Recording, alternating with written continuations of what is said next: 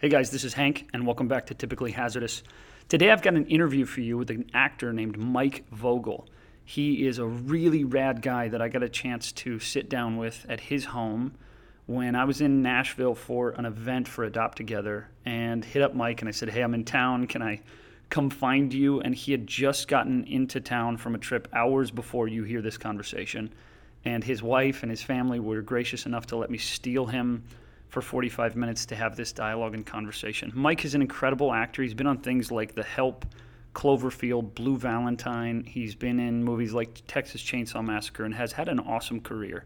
Most recently, you've probably seen him in a TV show like Pan Am, or you might see him in a TV show called Under the Dome, which is a Stephen King novel turned TV show that was incredible and had a really cool run. So I want you to check it out and hear Mike's unbelievably deep spiritual core and his really, really talented acting mind.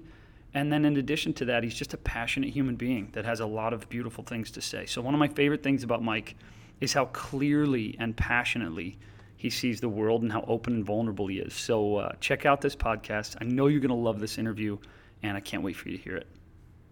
So, Mike, you're awesome. I'm a huge fan and a big fan. You're one of the first people I watched Under the Dome every episode of. And then when we met in person, I was sort of like, I stared at you for a second. Like, it was hard for me not to imagine you was in character. Right. From Under the Dome, so I had to be like, yeah, we're just talking. But one of the things that stood out to me about you was I felt like I was talking to a person who was more spiritual than me in some ways. Like, I was like, man, this guy, like, you just felt to me so connected and so spiritual to that element. You're too kind. Well, and it's funny you say that because I mean, as you know, our paths have kind of been intersecting for some time, which has just been more confirmation, I think, from me that God is just connecting people. It's exciting because for so long I feel like, especially when I grew up and before I got into acting, it was almost like the Great Commission was go ye into all the world except Hollywood.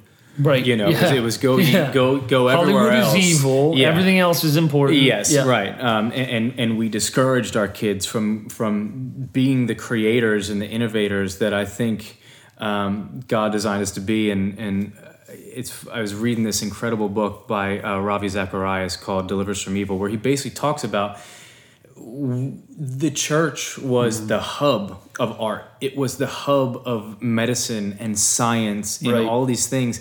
And we've seeded those arguments. We've seeded that place, and we serve the ultimate creator. And we've seeded that to someone else, and so it's interesting to see guys like yourself and people that God is just constantly connecting me with in sort of every niche around creativity. So as a creator, what age did you go, I think I want to be an actor? Like, did you know you could pay your rent as an actor? Or No. were you just thinking like, I love this, I want to do this? When did that happen? I was going to go to the Air Force Academy, and it wasn't until I got a case of senioritis in high school. Okay. And Air Force Academy, is your family military, or you? a lot of people in my family are military. No one had been in the Air Force, and from the time I was a kid, I was in love with it's what everyone knew I was going to do, what I knew I was going to do. Yeah. And yet there was always this side of me that was kind of involved in skits and plays at church and at school. But growing up in Philadelphia, you don't wake up and go, hey, Mom, I'm going to be an actor. There's something a little wrong with you, if you do that. And Philly is like isn't that a blue-collar city? It's where a people blue-collar, work hard tough town. But surprisingly, a lot of people, there's a lot of actors that have come out of there. Cool. But yeah, it's not prevalent, it's not in your face that this is something that you can actually do. My senior year in high school, a bunch of people were like, Mike, you should really look into this. And no. And I started modeling at the time because an ex-girlfriend wanted to be a model, and went from modeling into acting and training as an actor up in New York. And so I was about 19. And that's when it dawned on me that, oh my word, this is, and in fact, every other door closed except for this one that kind of Wow. pushed me into it. So Wow. yeah. And what was that like when you first, like that moment where you realized, like, I just got paid to do this? Like, because I'm sure you acted as like a passion, or it was like a Yeah. thing you loved, but it sounds like you went from into modeling, and that was probably like, hey, yeah, I mean, it's not Yeah, the right. worst Yeah, it's way to not- make I'm money. paying Like, the bills, yeah. I'm doing it. But at what point were you like, dude, I just got paid to do something that I absolutely loved? I feel like that's a sweet spot Yeah. in life you hit.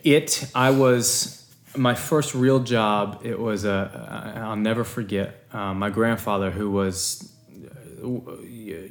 other than my parents, one of the most important men in my life. Missionary in Guatemala, just a very, very strong spiritual man. He passed away on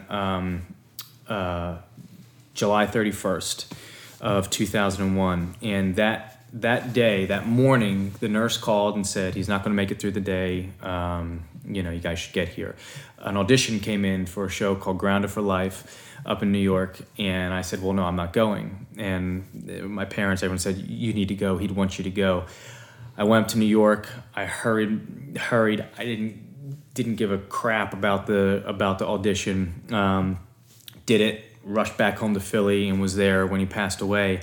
Found out the next day that I got the job, and we had his funeral on a Thursday, and Saturday I was living in Los Angeles right before 9/11. Wow. So it was one of those weird moments of my life where when one moment in life is ending, an entire new avenue is opening up. And what a convergence, like a perfect storm Yeah. of a window of, to have 9/11 happen right after, for you to lose a person you, like that's just everything, all of it at once. Everything hit at once, and it was. And how old were you at the time? I was 21, so it was 21, just turning 22. So it was a lot of really quick growing up, and so at that point I moved out to Los Angeles and stayed busy from that point on. I was very, very fortunate. Amazing. Yeah. Now, what did you get married in LA, or I mean, the girl that got you into modeling, that's an ex-girlfriend. She's It's an gone. ex-girlfriend. Yeah, she didn't get any callbacks at the modeling, Okay. so that one didn't last too long. Okay. But the same modeling place that I got started at is actually also coincidentally where I met my wife, who had gotten started at the same. It was one of those talent search places that they're there to take your money. That's about it. They never work for anyone, but they actually worked for us. And I met her that same year that I... Tell me about the moment. This is my favorite story, and I just hung out with our friend Jeremy before this, and he didn't know this story, so I was sharing this story with him. Right. Tell me about the moment where you were on stage with your now wife. So we were back speaking in Orlando at this model search convention, and I'm on stage with this incredibly beautiful, at the time 17-year-old woman. You don't have to. Chronology is not. No one's paying attention to that. Sure. She was leaving when we got married. Yeah. Right. So they got to me and they said if you could tell this crowd anything, what would you tell them? And I completely chickened out, and I gave the most pat. If you believe it, you can do it. You can make it. Just believe. If you can dream it, it's yours. And so they got to her, and the age thing was important for me because here I was, a 21-year-old kid, and I'm copping out in front of this audience, and they got to her. And in front of 3,000 people, she goes, I just want to tell everyone in this crowd to hold on to your faith, hold on to your beliefs, because this business will do everything that it can to take it from you. And at the end of the day, that's all that you have. And I literally fell off of my chair in front of this entire crowd trying to look down the row at this woman. And a year later, we were married. Oh, wow. Yeah. That you're thinking, she's braver than me. Yeah. This 17-year-old beautiful girl at the end of the rain. She totally, she's saying everything I wanted to say, and I bungled that one. Wow. It's amazing. And you were married a year later. Married a year later, so I was 23, she was 18, and going on 13 years later, and 3 kids now. Here we are, and she is a rock star. Wow. Any challenges to getting married that young? There's challenges getting married young, but we knew it was going to go one not two that there's ways. not challenges getting married. Period. Married is a challenge, Yeah, right? and that's what I think I would say. It's all in your perspective of it. I think there was a bit of wisdom in there for us. We recognized the pitfall. The great thing was that we were going to grow up together. Mm-hmm. We were going to have a chance. A lot of people wanted to take their 20s to go crazy and figure some things out. Right. I had it figured out, but I knew that there's a lot of changes that you go through a ton of changes from 20 to 25 and then 25 to 30. Mm-hmm. And we knew that if we could do it together, if we could grow up together, that this would be one of the best rides we could go on. Which is so cool because you hear the reverse of grow up first. And I'm sure that is probably true for some people, right? Like, grow up first, get to know who you are, get to know what you're attracted to, then figure that out. Yeah. Whereas you were sort of like, we're going to grow up, we might as well do that married. Yeah. Instead of grow up and figure out if we're going to reconnect. And it was one of those weird things that when you know. If I could have written a list out to God and said, here's everything that I want in a woman, mm-hmm. She came to me and there was a little Post-it note on her forehead and it said, P.S. You forgot, signed God. I mean, the things that I couldn't have known that I needed at 30 or at 35 or, later in life or in a mother, things that I could not have foreseen, he delivered in her. Wow. Was your list, I mean, I don't want to diminish your list, but it was probably like beautiful. Oh, it was tall. It was shallow. He puts up with my stuff. Yeah, right. Great cook. Happy. Funny. Exactly. Great smile. Things that mean a lot or whatever. Yeah. It's so crazy. It's like that. Dads always talk about this with their daughters, that if you send your daughter to go buy a car, she'll get one with a good stereo. Yes. So you let her pick a man, she's going to pick a guy with hair and muscles and doesn't have all the things that are essential. It's almost the reverse with the guys, right? Yes. Like, we're going, is this girl, does she fit the categories? Does she make me feel cool? Is she pretty? Is she a good cook? Is she supportive? Is she, whatever person's list is. But it is so true that I feel like God tends to weave our paths with people where you go, same story even with my wife. Yeah. I didn't even know I needed things that she brings to our relationship. I didn't know those were vacancies. I couldn't have even imagined. Yeah, you couldn't have known that you would get to that point and that thing. And as all of this career-wise kind of progressed, it's interesting. And I made the comparison to a military family only because it's so much of what I had experience with in my life with people. But so many of my friends, I look at them that have deployed out for years at a time, and their wife is, yes, a lot of marriages are ruined, but there's a lot of strong marriages as well. And I look at that and go, it takes a special woman to know that your husband's going away and may never come back. In the same way, it takes a special woman to be married to someone in the entertainment industry who's constantly surrounded by other women or by fans and people and just stuff like that could... And you're gone for 3 months, 6 months at a time. Yeah. And you have wives on television or whatever. Right. Where, you know what I mean? You have another woman, so that's a huge... Yeah. And people will look at her friends and people will look at her and say, I don't know how... But it was one of those things, I think, where it was God prepared us for things that we had no idea would be awaiting us when we got there. Wow. So that's so cool. Yeah. Okay, so I saw you most in Pan Am, which I love that show. Right. I saw you again in Under the Dome. That was, to me, my favorite. Those are the favorite things that you've done? What other pieces have you... I enjoy... I mean, still one of my most fun times I've had was Texas Chainsaw Massacre back in 2002. Everyone in the cast still friends, still hangs out. Poseidon Adventure was a fun one for me. Massive $200 million film where it was, I'd never seen anything on that scale before, of sets and actors, and that was an incredible experience. The Help was a special one for me, being a part of just a great story about about the civil rights movement and everything in Mississippi during the 60s.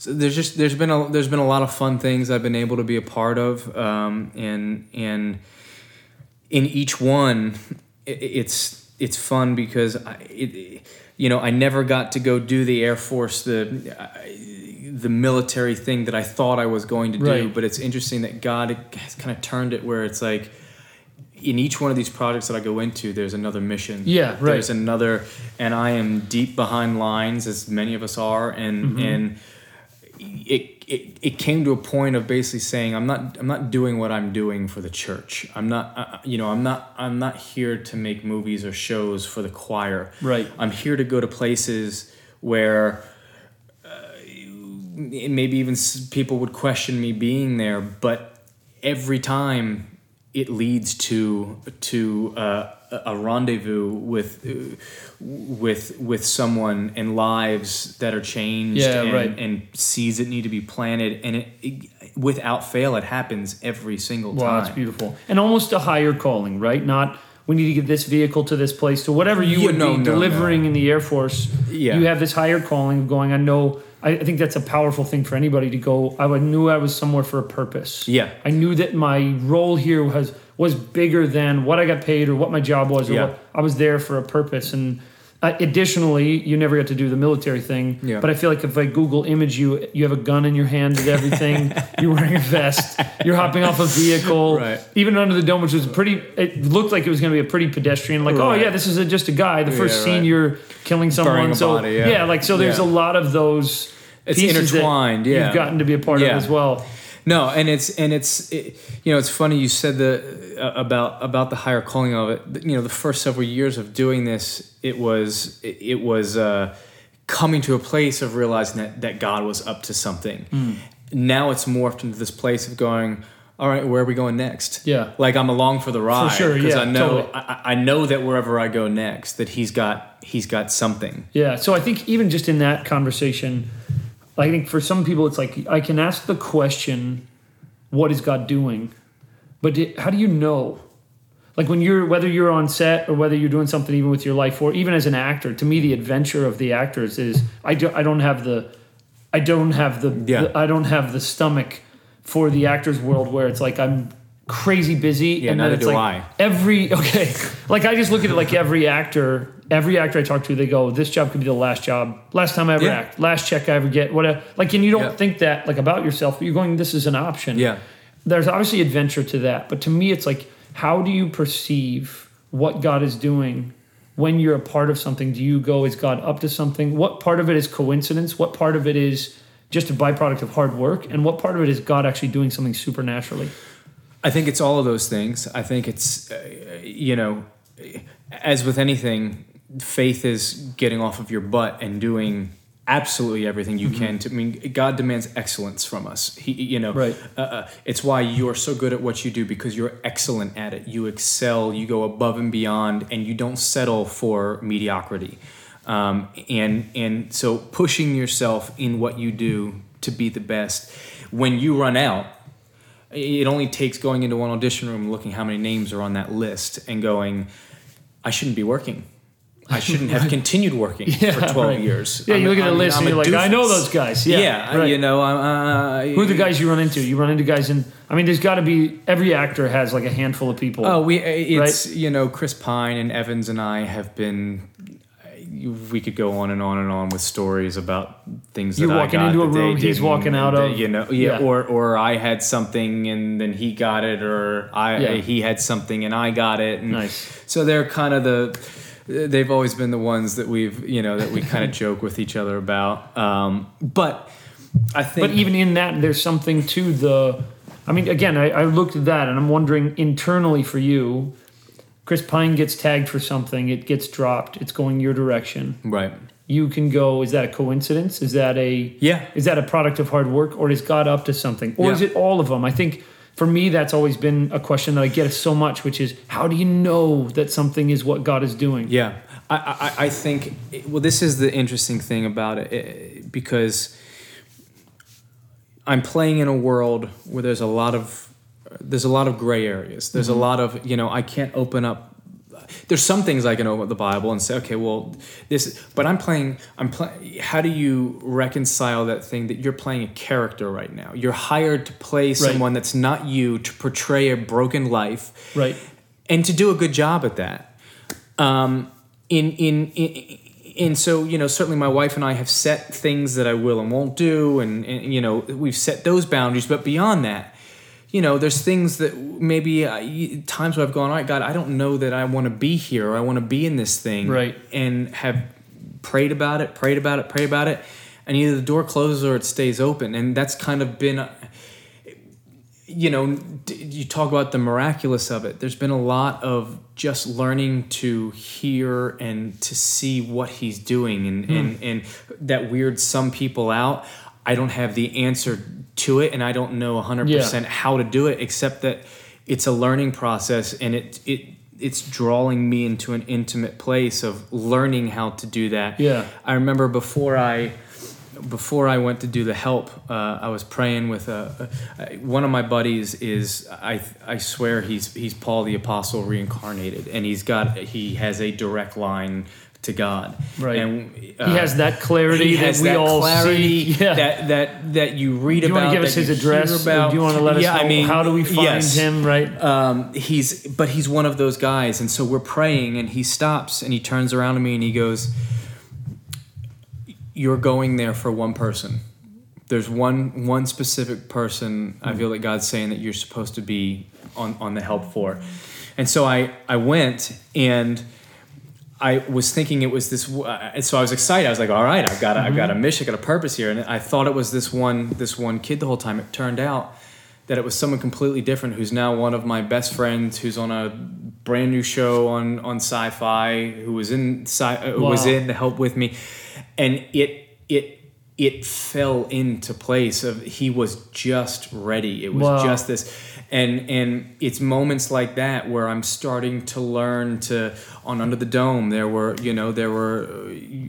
multiple people where it became clear and evident by not shying away from conversation, not beating someone over the head with a Bible, and not going there to get on a pulpit. Yeah, and how do you handle that? Like, you're on set.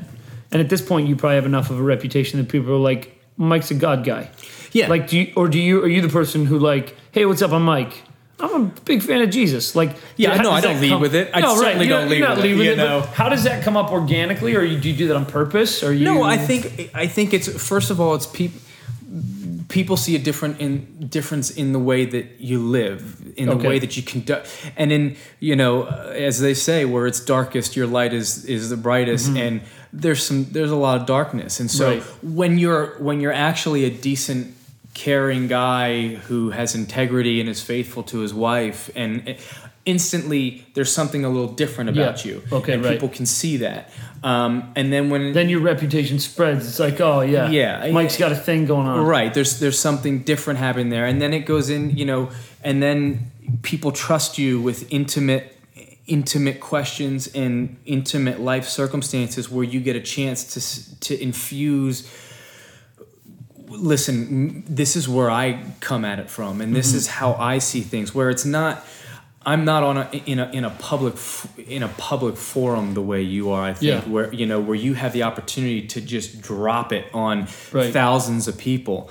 But for me, it's about the one. It's about it's about that one person, that those two people that for 3 years of a show, it may just continue to.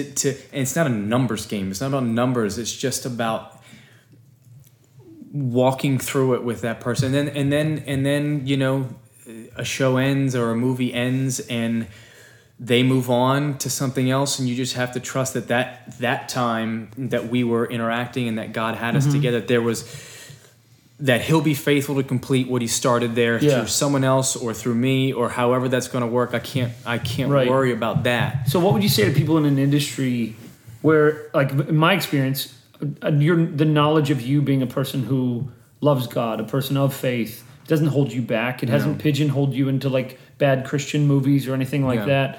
If you have a person who's listening who's in an industry and they're like, man, I'm petrified for people to know that I'm a Christian, or to know that I go to church, or you might be concerned, like, is this going to hurt my career?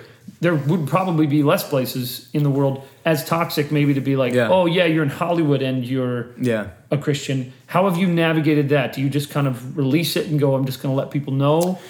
Or do you just kind of go, I'm not going to worry about that? Well, I'm the just gonna- persecutions certainly come as well. I mean, I remember getting cussed out in front of an entire crew by an actress. She can remain nameless. It's okay. And she will. Yeah, right. But F me and F my Right. God and what he did to my ancestors, the Indians, and I, Oh, wow. I'm sitting here going, what? Yeah, right. And was this because you're having a conversation? This is because I was randomly? talking to someone else was asking me a question about Oh, got something it. I was answering, and she didn't like where I fell in this. The persecution's certainly there, but it's funny. I wrestle with. I'm a guy that I feel strongly, and when you're sitting in the makeup trailer and someone's talking about something that's really, I'm not a part of the conversation. But something in me is rising up to say something. Right. And it's been something that God has dealt with me on big time to say, shut up. Yeah. Keep your mouth shut. And You're, when the time you're doing is your right, breathing exercises. Yeah, I You're mean- like, okay. Me and Jesus are going to do yoga. That's right. right. now. We're gonna meditate a bit. Yeah. But no, that's been the learning process for me is Cool. is to shut up and he leads it. I don't. Yeah, right. I don't know what else to say other than it's been a lot of, for me, Proverbs has been massive in learning, the fool speaks and, the wise man does this. And Yeah. there's been a lot of learning to shut up and Temper listen that. and temper that need to be right, that need to speak, or the need Yeah. to defend God. I don't need to defend him. Mm-hmm. He will defend himself. And if I'm called on to, and if there has been those times, absolutely. Right. But I don't need to lead the offense. I Right. don't need to. The fight will come to me. Mm-hmm. You make no mistake about that. When it does come, are you ready? Are you ready to answer? Yeah, and totally. And I have, and he has, and he's been faithful in it. So Cool. So we've talked about your career being a spiritual experience for sure. Is the craft of acting spiritual for you? And in what way? Like you even mentioned, so you have to portray broken people and broken characters and people who deal with demons and those sorts of things. Is the process of that spiritual for you? And in what way do you have to, how dark do you have to get almost internally to face some of those things? it's hard. It's absolutely a balancing act of, I try and make sure that who I'm playing and what I'm doing, that if it's dark, that there's a redemptiveness in it. Right. So it's not just dark for dark's sake. It's not dark for dark's sake. Art for darkness. Yeah. There has to be a meaning to it. There has to be a message that I can pull from it, and to me, to relate to what it must be like to I mean, that's part of the fun is putting yourself in those shoes, and it's sad. I mean, more than anything, it helps give me an empathy and a compassion for the brokenness that exists. And it's not just in people that don't know Jesus. It's in people that know Jesus. We're all messed up and broken, and especially in the American church, I think there's such a complacency. There's such a because we've got it great here. We live in a fantastic country. How much do we really need him? Right. Totally. Is anyone, we've just seen, this dates what we're doing, but we just saw what happened in Oregon right now with, people being executed for their, would you stand up? Would you stand up and go, yep, I'm a Christian, boom. Right. Or would you, in that moment, what would you do? Right. And then when it hits home here, it gets real, and we're uncomfortable with it. But in countries like Africa or the Middle East, or that's a regular reality. This is just life. Yeah, right. This is you sign up for what you're doing, knowing that there's a strong chance that this is what's going to happen. Right. I think I may be wrong, but I think that God manifests himself in massive ways that we don't get to see over there because of the utter need and desperateness of the times. There's that higher they live highs in terms of God's experience, and then there's lower lows in terms of what people have been through. But you're right, we neutralize that a little bit. Yeah. And on purpose. I mean, we don't want the high. I don't want my kid to leave the house and wonder, is she coming home? Right. But I do want to see powerful things happen. I think that's why it's so important for, as we globalize, to be connected to different parts of society. Absolutely. For you, and this would be more like personal with you and God, if you and God had a conversation right now, what would God say to you?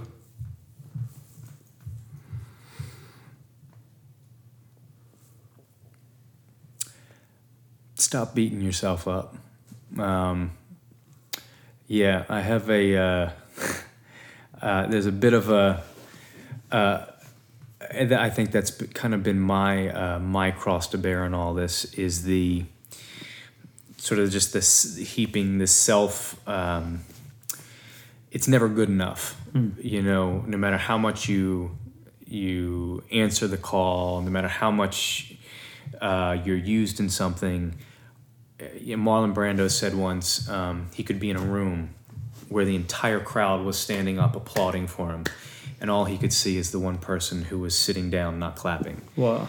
And there's a lot of that in me, where I can all I see is everything that I didn't do right. The ways that I could have done this better, done this different, done this. So I think God's dealing with me has been very much in getting me to. It's been in to stop driving the ship, and like I talked about, not taking the fight to someone. He'll bring the fight to me. Just be willing to engage in it. So if you know that that's what God would say to you, and I can sense that very deeply in you, what keeps you from embracing those words? I think the habit. It's the. There's a payoff, right? There's an addiction there. Yeah, to that. it's how my body knows to operate. Yeah. But it's changing. I mean, it's I think we take for granted what the Bible talks about when it tells us the importance of renewing our mind, taking captive every thought. I've not given you a spirit of weakness, a spirit of fear. But there's literally language of new neurological pathways, right? I mean it's literally spiritual neurological pathways. Rewiring how this is a thorn that I was given to deal with. It doesn't mean that I'm off the hook. Right. It doesn't mean that I'm just to operate in that thorn, that it's okay because that's a weakness of mine. No. Right.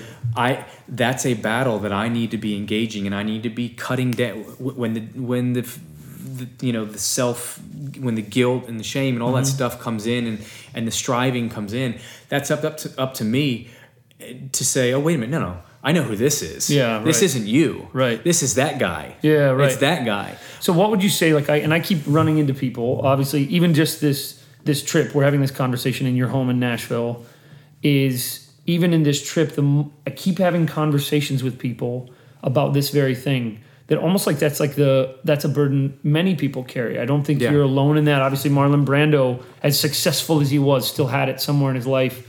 What would you say to a person who's listening, who's like, dude, that's my thorn too? What would you give him? What hope would you give him? What practices? Like, hey, what can you do starting today to start to take that fight to the self-loathing or to that burden? Yeah, I mean, honestly, to me, I think it's all rooted in love. It's rooted in. We talk about this all the time, that God loves you. He loves you. He loves you. He loves you. He loves me. He does love me. Not only does he love me, he likes me. Yes, he likes me. Right, totally. Do I know that? Because if I've had breakdown sobbing nights to my poor wife of just going, I espouse these beliefs. I know these things, and I know that I believe them. But if they were rooted in me, if they were there, it changes these moments. And these moments have gotten less and less and less. But I think a lot of it is it's a life of having grown up in the church and doing, but never engaging him. Never, you know, when Jesus went back into heaven and said, I've got to go. You want me to go. Trust me. Because if I don't, then my spirit's not going to come. And Right. And he's the one that's going to do these things in you, do these works in you. And so much of my life was not engaging. It's like you ask God into your heart, and then you go about Then you're good service. to go, and then there's a list of things you shouldn't do for your life. And you go and do missions work, and you go Right. and do these things and serve and do, Yeah. but am I walking with him? Yeah. Like, And in those quiet places, like for you in your life, in those quiet places, when you pray, does God meet you there? What's the place where you kind of go, here's where I feel God most vibrantly? Because it's almost like I always tell people that it's not, and I know Gary Chapman and a lot of other people wrote great books about this, but one of the things I was talking about is it's sort of like figuring out where the frequency is. Like almost like if you're listening for a sound, there's certain places in your home, there's certain places in your house, places in your life where you go, oh, I hear it most here. yeah. And Well, so for me, it's like I find it places. Where do you hear God most? Where you go, I'm in my most spiritually centered, most God present place here. What's that like for you? It's why I'm in Nashville now, not Los Angeles, because I couldn't do it there. It was too loud. There was just too much. And some people go, dude, I couldn't be in Nashville. I gotta be in the speed, right? Like it's and wiring that speaks way. to them, and right. that's fantastic. I noticed it when I got out on. I went hunting in Texas one time, and it had been years since I was out on land as far as the eye could see with nothing around, and I fell asleep. Which would be the opposite of Los Angeles, New York, or right. And I fell asleep in a creek bed, and I woke up, and there were rabbits at my feet. There were birds chirping. And I just felt just something in my spirit just said this. Yeah. Here. Wow. And I've been John Eldredge has been an author that he's just struck a chord with me. I wish the guy knew how deeply the stuff that he writes is, because I feel like we've lived parallel lives. He was in acting and drama before he got into being an author, but we're both outdoorsmen. We're both hunters and guys that just need to be out. Right. I hear God's voice when I'm in a tree stand. Yeah, right. In the morning. When you're away. When I'm away from everything and life gets quiet and I don't have it pegged. Yeah, and see, I love the rhythm of that in your life. Like we are sitting in your home, which is beautiful rolling hills and those beautiful things, and you hear God there, but it hasn't detached you. And I feel like that's the danger of people leaning into that too far is that they're detached from culture, influence, city, humans. They go, I'm going to create my moat, and I'm going to wrap the moat all the way around my castle, and then see a world. Hey, listen, and you're in the belly danger of every element, right? Like I love that. The fact that you have both elements. But the danger, I'd be lying to you to say that's not like you don't think about sometimes going, all right, man, I'll get burn on the road. I'm going to stay get on here. that tractor all day long, and all of a sudden a week's gone by, and I go, oh, wait a minute, this isn't what I do. Yeah, right. This isn't. No one's paying me to do this. Right. And no, this isn't what I was. I was right. meant for something else. But this is my. I forget who said the quote, but I read it a couple weeks ago. Someone said, New York is the most unbelievable. It might have been Tim Keller in one of his sermons, but he was quoting someone who said, New York is the most vibrant. It is the heartbeat of cities in the world. It is the epicenter of energy and culture and all of these things, all embodied in one city. And it would have fallen in on itself were it not for Central Park. Wow. Everyone needs Central Park, wherever that is, whatever that is, somewhere in your to life. Stop. Somewhere and it's stop. true if you think of cities that don't have a Central Park. If you think of cities where the madness, it's like you can almost sense the communal anxiety. It just never it's palpable. Stops. Yeah. That's powerful. That's powerful. Yeah. Well, Mike, thanks so much for letting us into your sacred space. Yes, sir. And for letting us into that spot to dive into that world. Really grateful for just your friendship and for getting to be a part of this part of your story. And we just can't wait to watch and see where your life takes you and what you get to influence. Thanks, buddy. So Appreciate thank you so much. All right.